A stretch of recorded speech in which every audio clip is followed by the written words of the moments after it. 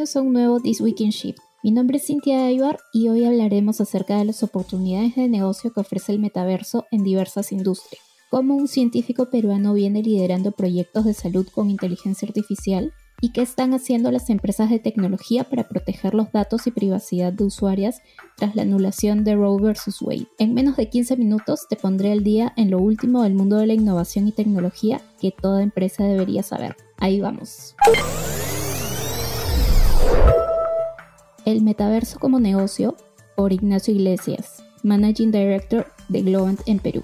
Si bien en muchos episodios previos hemos hablado acerca de casos de uso de metaverso en diversas industrias, es posible que hasta el momento muchos ejecutivos se pregunten cómo este puede impactar su campo.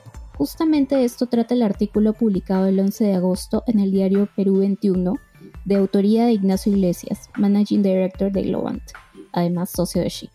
Compartimos el artículo sin edición, ya que considero que muestra puntos clave de inicio a fin. Con el metaverso sucede algo similar a lo que ocurría con Internet en la década del 90. Todos sabemos que es un fenómeno cercano, pero nadie tiene muy claro cómo terminará de vincularse con el mundo de los negocios. Por el momento, vale la pena detenerse en los vanguardistas que ya empezaron a sacarle provecho.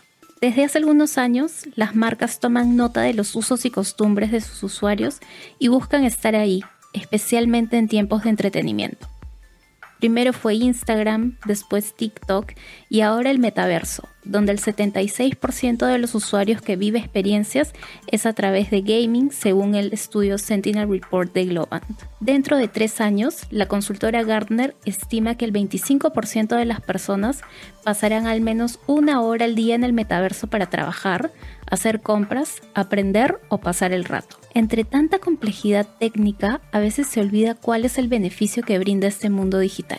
Lo cierto es que se trata de una nueva forma de interacción humana, donde se puede acceder a nuevas experiencias que serían inalcanzables de otra forma. Durante enero de este año, el Australian Open, uno de los 4 torneos más importantes de tenis en el mundo, inauguró su metaverso que permitía caminar por el predio, pelotear por el court central, mirar partidos históricos y obviamente seguir con diferentes cámaras inéditas todo lo que estaba pasando en el Grand Slam. Samsung lanzó 837X, un local virtual que recrea su punto de venta más importante en Nueva York, donde los usuarios pueden experimentar con diferentes productos. La cadena de comida rápida Chipotle, que históricamente en Halloween ofrece burritos gratis a los clientes que están disfrazados, lanzó la misma promoción en su local de Roblox para los primeros 30.000 gamers que llegaron. En Binance, el exchange de criptomonedas, se inauguró sus oficinas en el metaverso de Solana, donde atiende a nuevos clientes. La moda es una de las industrias que más provecho le está sacando a esta innovación. Cathy Hackle, CEO de Futures Intelligence Group, dijo: "Tengo la convicción que la futura Coco Chanel será una niña de 8 o 9 años que diseña skins en Roblox. Es que la vestimenta de los avatares genera múltiples oportunidades". Zara lanzó la exclusiva AC Collection y Adidas ofrece buzos, pantalones y zapatillas inéditos en el mercado real. Balenciaga y Louis Vuitton también se sumaron a la ola. A principios de año, Nike no se quedó atrás y publicó una búsqueda laboral llamativa: director de metaverso. Otra de las ventajas es la posibilidad de probarse ropa y ver cómo queda sin necesidad de ir a un local. Con gemelos digitales, las marcas ponen las medidas exactas de sus prendas y uno puede ir viendo cómo le quedará en el mundo físico, siempre y cuando haya registrado con sus medidas y dimensiones verdaderas. Los gemelos digitales abren un sinfín de oportunidades, más allá del gaming. Por ejemplo, BMW replicó su fábrica en Ratisbona para que sus empleados de todo el mundo puedan ver cómo es por dentro, cómo son los procesos y qué está sucediendo en el tiempo real, con una fidelidad tal que alcanza hasta el clima del día. Microsoft lanzó Mesh, su mundo virtual que permite mejorar las interacciones entre los integrantes de su equipo. De esta forma, realizan conferencias virtuales en lugares inéditos como el fondo del mar y los ponentes aparecen como hologramas. En la presentación estuvo uno de los cofundadores de Cirque du Soleil y surgieron numerosas versiones sobre un show circense holográfico. Esta tecnología irrumpió hace 2 años con jugadores del US Open de tenis que al terminar su partido daban entrevistas en el piso de un canal de televisión aún transpirados y cansados. Claro, en realidad ellos seguían en las inmediaciones del estadio y las imágenes que se proyectaban eran un holograma. La música no se queda atrás. La empresa Pixelynx está desarrollando un ecosistema virtual para que los artistas moneticen a través de NFTs y experiencias musicales o presentaciones virtuales. La posibilidad que se presenta para los fans es inmensa. Volver de un recital y continuar disfrutando de la música de forma interactiva.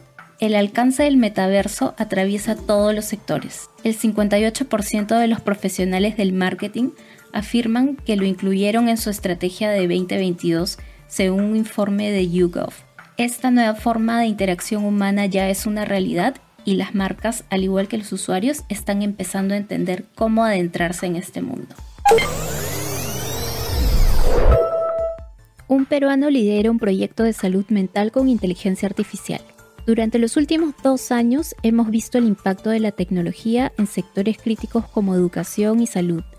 Y esta vez queremos destacar casos liderados por un peruano. Antonio Locio Ventura es un científico que forma parte del equipo de aprendizaje automático del Instituto Nacional de Salud Mental, una agencia del gobierno de Estados Unidos, responsable de la biomedicina e investigación para la salud pública. Bajo su responsabilidad se encuentra la misión de buscar conocimientos fundamentales sobre la naturaleza y el comportamiento de los sistemas vivos y la aplicación de este conocimiento para mejorar la salud, alargar la vida y reducir las enfermedades y discapacidades.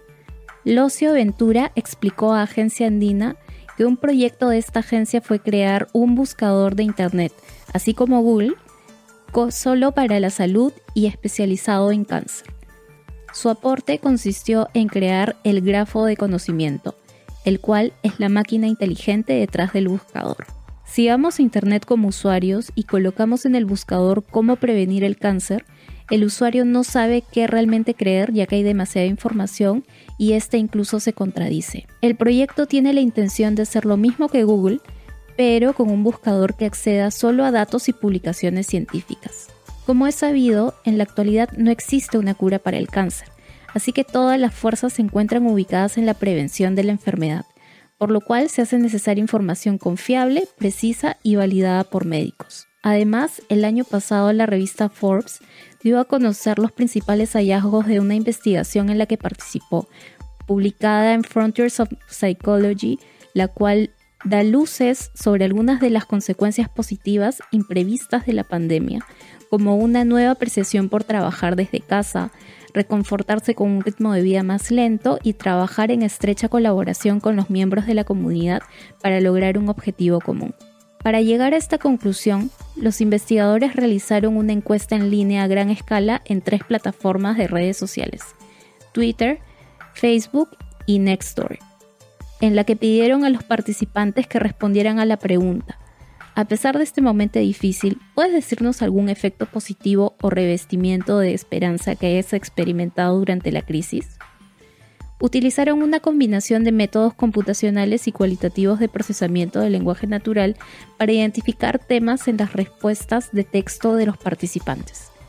Luego asignaron a cada uno de estos temas con la puntuación de sentimiento en función de cuán positivo o negativo calificó el algoritmo dicho tema. Para quienes no estén familiarizados con el procesamiento del lenguaje natural, es una técnica utilizada por los investigadores para extraer el significado de grandes cantidades de texto, como millones de comentarios de Facebook o tweets. Antonio es además cofundador de Simbic, una conferencia internacional sobre gestión de información y Big Data, que busca presentar nuevos métodos de inteligencia artificial y campos relacionados para analizar y gestionar grandes volúmenes de datos. Simbic es una de las principales conferencias en América Latina que agrupa áreas relacionadas como la inteligencia artificial, ciencia de datos, aprendizaje automático, informática biomédica, Big Data, procesamiento del lenguaje natural, web semántica, etc. Simbic 2022 se realizará del 16 al 18 de noviembre en Lima, Perú, organizada por la Universidad Nacional Mayor de San Marcos y auspiciada por nuestro socio UPC. Privacidad y moderación. Después de la reversión del derecho al aborto en Estados Unidos, las empresas de tecnología están lidiando con la forma de manejar los datos y las publicaciones en relación a este tema. La Big Tech estuvo bajo los reflectores desde que la Corte Suprema de Estados Unidos anuló Roe vs. Wade, la decisión que dio lugar al derecho al aborto, y ante esto surge la interrogante de cómo las empresas de tecnología manejarán los datos y el contenido de sus usuarios relacionados con el aborto en sus plataformas, tomando en cuenta que se espera que casi la mitad de los estados de los Estados Unidos prohíban o limiten el aborto, y que ya de hecho 13 de ellos lo hicieron. Por el lado de la privacidad, a la gente le preocupa que las autoridades puedan citar datos de estados donde el aborto está prohibido y usarlos como evidencia en casos penales.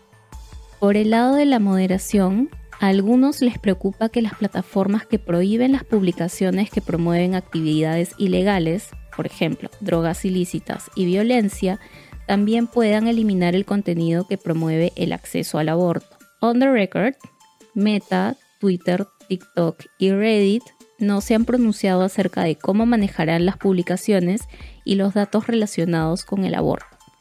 Google dijo que eliminaría el historial de ubicación de usuario para las visitas a las clínicas de aborto. Cada año, las empresas de tecnología reciben miles de solicitudes de datos de usuarios de las fuerzas del orden público locales, estatales y federales, y típicamente cumplen con la gran mayoría de las solicitudes. Mientras tanto, la mayoría de las grandes empresas de tecnología tienen políticas que describen cómo moderarán el contenido ilegal.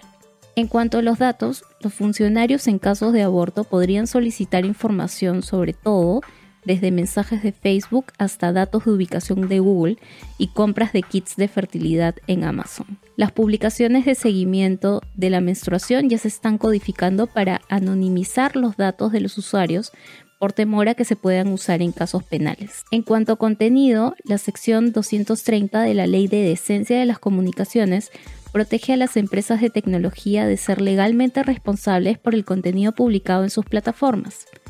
Aún así, a menudo eliminan contenido que viola sus políticas.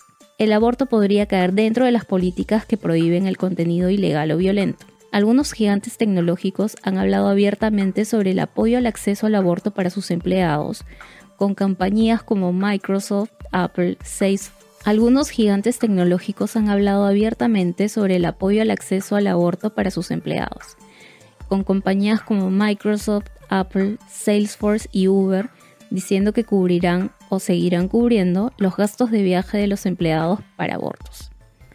Pero no está claro cómo manejarán estas empresas el tema del acceso al aborto cuando se trata de usuarios, especialmente porque es posible que deban cumplir con leyes estatales.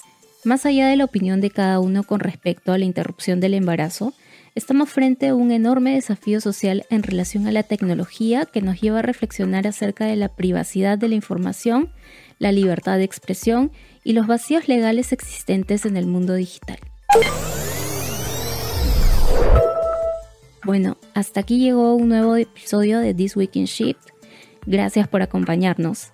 Si es la primera vez que escuchas este podcast y te gustó, te invito a que te suscribas. En caso ya seas seguidor de nuestro podcast, comparte el link del episodio entre tus contactos o diles que pueden encontrarnos en Spotify como This Week in Shift. Además, pueden conocer más de nosotros en nuestra web shift.pe y de nuestros eventos y novedades a través de nuestro LinkedIn, ya que todas las semanas compartimos contenido sobre innovación que estamos seguros que va a ser de mucha utilidad para tu organización. ¿Quieres saber cómo ser socio de Shift? Escríbenos al mail hello@shift.pe. Me despido hasta un nuevo episodio de This Week in Shift.